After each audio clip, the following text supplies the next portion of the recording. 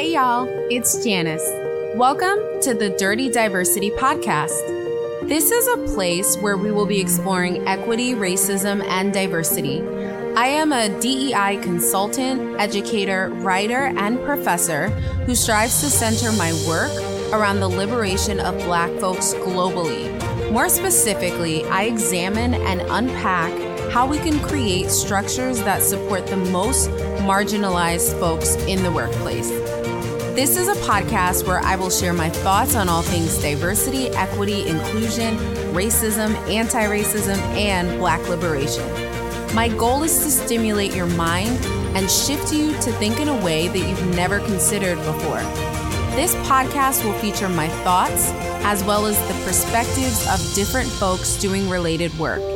If you want to learn more, pick up my best-selling books, Dirty Diversity and The Pink Elephant, where I explore workplace equity in more detail. Thank you for listening. Hey y'all, Jay Nice on the mic, back with another episode of the Dirty Diversity Podcast. So, housekeeping items as always, if you enjoy this podcast, please rate and review the podcast. Also, as some of you may know, I am coming out with my third book, Decentering Whiteness in the Workplace, through Barrett Kohler Publishers. It's dropping October 24th, 2023. So this year, a little less than 6 months away. The link to pre-order is in the show notes, but I'm super excited about that. And I realized that for a lot of people, myself included, I have to be reminded of something or told something multiple times before I actually take the action. So I see people post about their books on social media, but I don't necessarily go out and get the book because I feel like all of us, our attention is divided, right? And it's hard to compete for attention. So if someone is coming out with a new product or a book, it's you may see it in your mind, say, I want to buy that, but then you forget and you get distracted by something. So I know for me, that is often the case. So every episode, I'm going to remind y'all of that because I know that this book will be an amazing asset to any workplace, right? And even any sort of organization or any community of people need this book, Decentering Whiteness in the Workplace. So I'm so excited for this labor of love. I feel like it's my third baby. And I feel like I'm delivering this baby in a different format. Before, as some of you may know, I self-published my first book, Dirty Diversity, which came out on Juneteenth, 2020. I self-published that. I decided to release it on June 19th because of the symbolism and what Juneteenth represents. And I had no idea that the horrific murder of George Floyd would change our world and would change the DEI space as we know it today. And I felt like the book delivered a need that was necessary at that moment in 2020. And then on Black Friday of 2020, y'all know I love symbolic dates. So I released my second book, The Pink Elephant, which focused on racial equity in the workplace and how to accomplish that in different ways, how to prioritize your Black employees. And now, 3 years later, I'm coming out with Decentering Whiteness in the Workplace, which to me, feels like it's such an evolution from my previous works. But if any of you read my writing and have read my articles, you know what to expect when it comes to my writing. And I think I'm pretty straightforward. So I'm really excited to get this book in y'all's hands. There will be more updates coming on the podcast about that.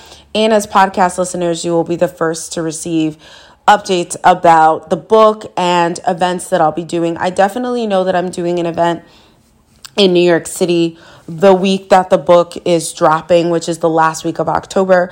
I'll have more details about that event coming as the summer progresses. We're almost at summertime. Happy May, by the way. I don't think I said that.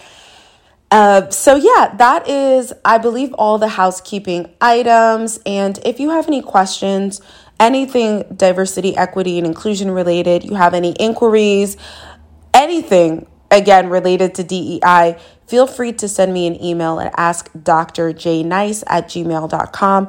I will answer your question. Of course, I will keep your name out of it. You will be anonymous, but I will answer your question live on the podcast. So you essentially get free DEI consulting. So today is going to be a quick episode, and shout out to y'all who were listening last week after I had a 3-month hiatus. Some folks screenshotted listening to the podcast and sent it to me or tagged me. That's dope. Whenever y'all listen to any of these, even if you're listening to older episodes, please tag me or message me and I will repost it or I will share it. But I'm really excited about today's episodes because I wanted to share a poll, the result of a poll that I did on my LinkedIn page. If you're on LinkedIn and you and I are not connected, be sure to connect with me. I like connection requests. I feel like followers, LinkedIn doesn't notify you when people follow you. So it's not really helpful, right? If people are like, oh, I follow you. I'm like, we don't see who follows us, right? But connection requests are easier to see. So connect with me if we're not connected on LinkedIn so you can see these stuff when they're posted. But I posted a poll on my LinkedIn page because I was really curious about this, right? So I will link to the poll in the show notes, but essentially the poll was asking my LinkedIn audience, what specific intervention has been the most effective for your workplace when it comes to retaining employees from underrepresented racial groups? So I posted that 2 days ago, and I'm so grateful because there are already 300 votes. So I think that it's a pretty good amount of people have responded. And so LinkedIn polls allows you to create 4 different options. So I wish and I hope in the future they update this where you could put more than 4 options, but I asked this question to my LinkedIn audience, and the first option was DEI workshops and trainings. The second was mentorship and sponsorship. The third was employee resource groups, and the fourth was recognition programs. And again, the question I asked was, which intervention has been the most effective for your workplace when it comes to retaining employees from underrepresented racial groups? So essentially, what has worked for you when you're trying to retain non-white employees? And unsurprisingly, but a little surprisingly, the results indicated that 52% of respondents said the number one intervention out of those 4 options that has been the most effective for their workplace when it comes to retaining employees from underrepresented racial groups was mentorship and sponsorship programs, right? And I would venture to say sponsorship is much more effective. And there's a lot of research that indicates that sponsorship is much more impactful for women's careers, and particularly women of color, women from underrepresented racial groups, women of the global majority. Sponsorship is much more effective. 52%, right? So over half of respondents said, if you want to retain employees from underrepresented racial groups, mentorship and sponsorships are the way to go, right? I will definitely be doing an article on this because I've written about mentorship and sponsorship in the past, but I haven't written specifically about sponsorship by itself, right? How to create effective mentorship and sponsorship programs for particular communities, right? And I would love to do a piece on Black women or women of the global majority, how to create sponsorship programs and mentorship programs that impact women of the global majority. What are 3 tips or what does that look like? So that might be coming in the near future. And the second most popular intervention, or most effective intervention rather, was employee resource groups. So 23% of respondents said that employee resource groups were the intervention that was the most effective at retaining employees from underrepresented racial groups. I actually screenshotted these results and sent it to one of my clients. I consult for a small media company, and they've had some ups and downs with their employee resource group. And I was happy to see the results of that, the poll that I did, because that lets me know that even if we don't necessarily see the immediate results or effect of an affinity group or an ERG, based on many people's experiences, they are retaining people. And I do feel like they make people feel a sense of community. And that will make them less likely to leave when they feel like they enjoy the people that they work with and they have a sense of camaraderie with the folks that they work with. So that's also really interesting. And I did an interview with someone named Maceo. I feel like I'm mispronouncing her name. Maceo. I feel like it's like Maceo Owens on ERG. So I will link that in the notes, in the show notes. So we did an interview about what some of the best practices are for ERGs. And I think that based on the results of the poll, it's really, really important to make sure that you have some sort of affinity groups and ERGs because they are obviously effective. Almost a quarter of the respondents said that they were effective. And so 16% of the respondents of the poll said that workshops and trainings were most effective for retaining employees of the global majority. So that was interesting. I expected that to be higher, right? I expected about a quarter to 1/3 of respondents to say that that would be the most effective intervention. But I'm also biased because that's part of the work that I do. So I think it was really eye-opening and great to see that result was lower than what I would have expected. And then lastly, only 8% of respondents of the poll said that recognition programs were effective at retaining employees from underrepresented groups. So that's interesting. That's good to know. And I think that there's a lot of really important implications for the poll that I will be unpacking in future articles. But one thing that I do want to do, so two things I want to share is that the first is that I think every week it would be nice to do a poll just to answer a specific DEI related question, but also so I could share the results with y'all and unpack the results. I enjoy quantitative data.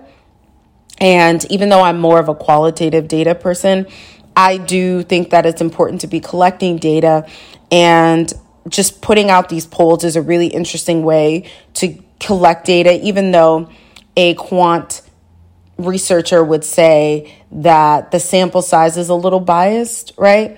And there are a lot of different parameters and limitations with the research. I think that on a surface level, it's really informative and interesting. So I definitely think that it's great to see these results.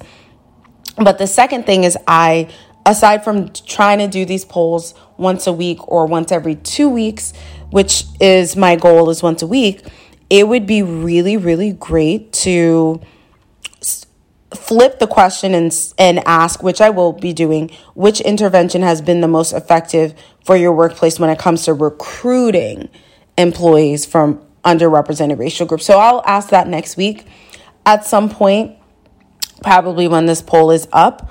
I will investigate that, but I think I want to make that a goal, is to every week post a poll, and then for the podcast episode, share the poll with you all. I think that would be really, really interesting. So I would love to hear if you're surprised by any of these results.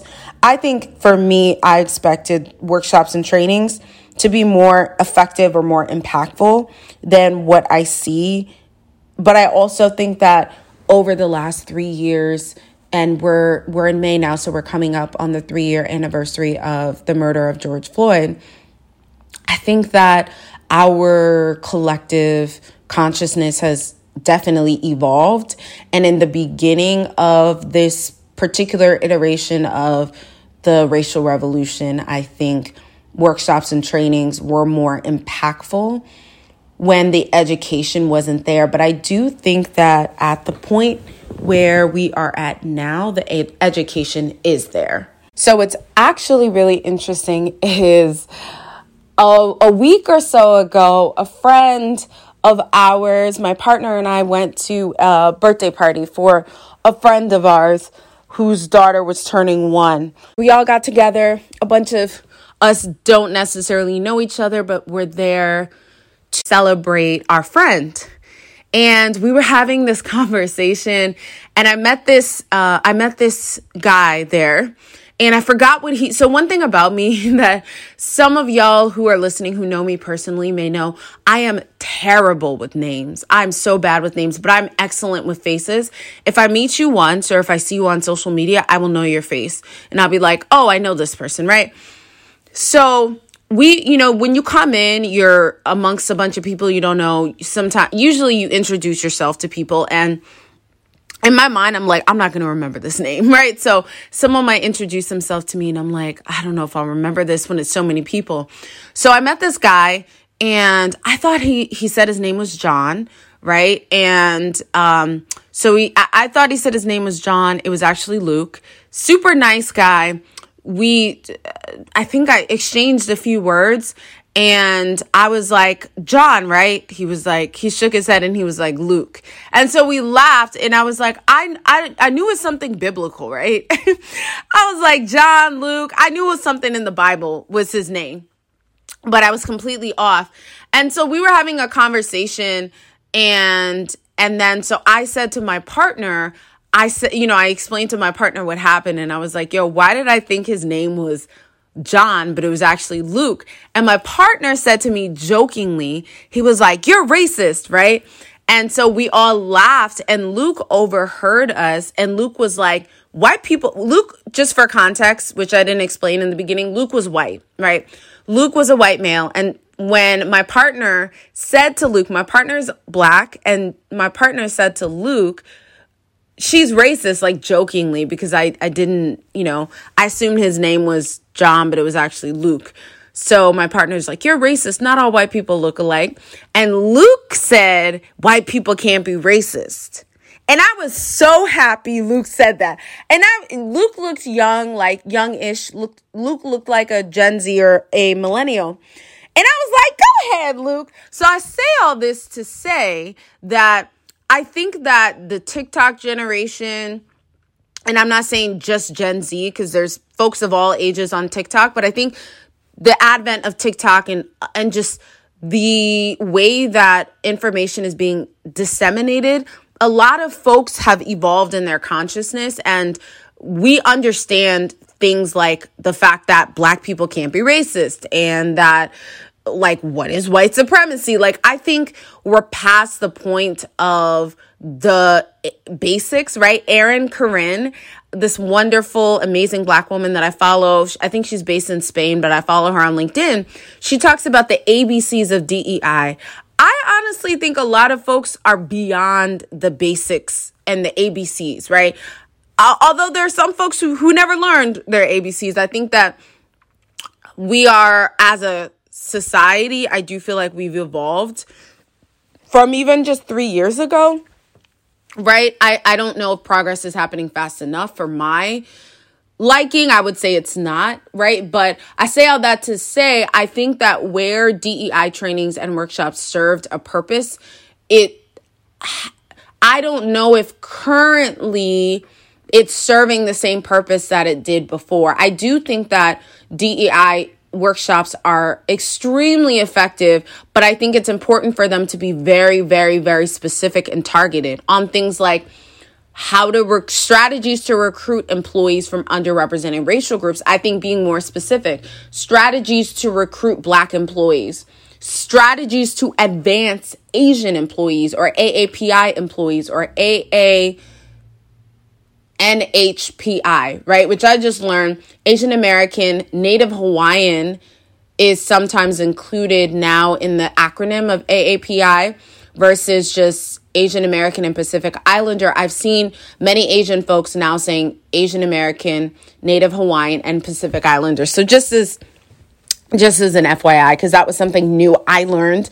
And May is AANHPI Awareness Month. So I think I say all that to say having specific workshop topics is, I think, what will be best versus having more generic, like, what is DEI? I think we're past that, right? At least like the clients that I have and the folks that have reached out to me, I think a lot of companies have had some basic DEI, unless it's a newer company or a small company that hasn't really grown. I think most companies have had some sort of basic level DEI education. And so where the DEI education was serving to maybe retain employees in 2020, it's not necessarily serving in that same purpose or in that same way. So that's really interesting. The results of the survey, my goal is to every week to post a survey and unpack the results here with y'all on the podcast. But I think that's where I'm going to wrap up today's episode. I just wanted to share those results with y'all in the event that I know y'all listen to this podcast because you want to understand the field of diversity, equity, inclusion, and justice and anti-racism, and you want to get better at it, either as a practitioner, as a consultant, as an internal person, as an external person, or as a workplace leader or an HR professional. And so I hope that poll that I did that has at 300 votes right now provides insight for you, right? Feel free to share that poll if you want with folks in your workplace and just say, hey, even though the sample size, the sample, some folks could argue. In my research methods class in my PhD program, we took like 5 research methods courses, and I know how important it is to make sure that your sample size is representative of the population. So someone could argue that my sample size is not necessarily generalizable to the population. Maybe I'm more connected with Black people, right? Which I think is likely. Maybe I'm more connected with Black DEI people on the East Coast, right? Because I live in the New York metropolitan area. Maybe I'm more So I think the argument could be made. It's not a perfect study, but I think it's very, very informative and insightful. And it can help guide us as we create different or develop different DEI interventions. So if your goal is to retain employees from underrepresented racial groups, perhaps focusing on, do we have a mentorship and sponsorship program? If not, how do we implement that? What are some of the things we should be mindful of? Which I'm going to create a resource for y'all, because I think that we've identified the problem, or we've identified the needs of the workplace, more mentorship and sponsorship. So what does that look like? So I want to create a solution, which is a document that you can use to guide you as you create, or you could hire someone like me or any of the amazing DEI folks to help you create a mentorship or sponsorship program, as well as implementing affinity groups and employee resource groups, which I've helped clients with in the past. So that is something definitely that maybe I'll write up another article about that, but I'll definitely in the show notes link the article I did with Maceo Owens about ERGs.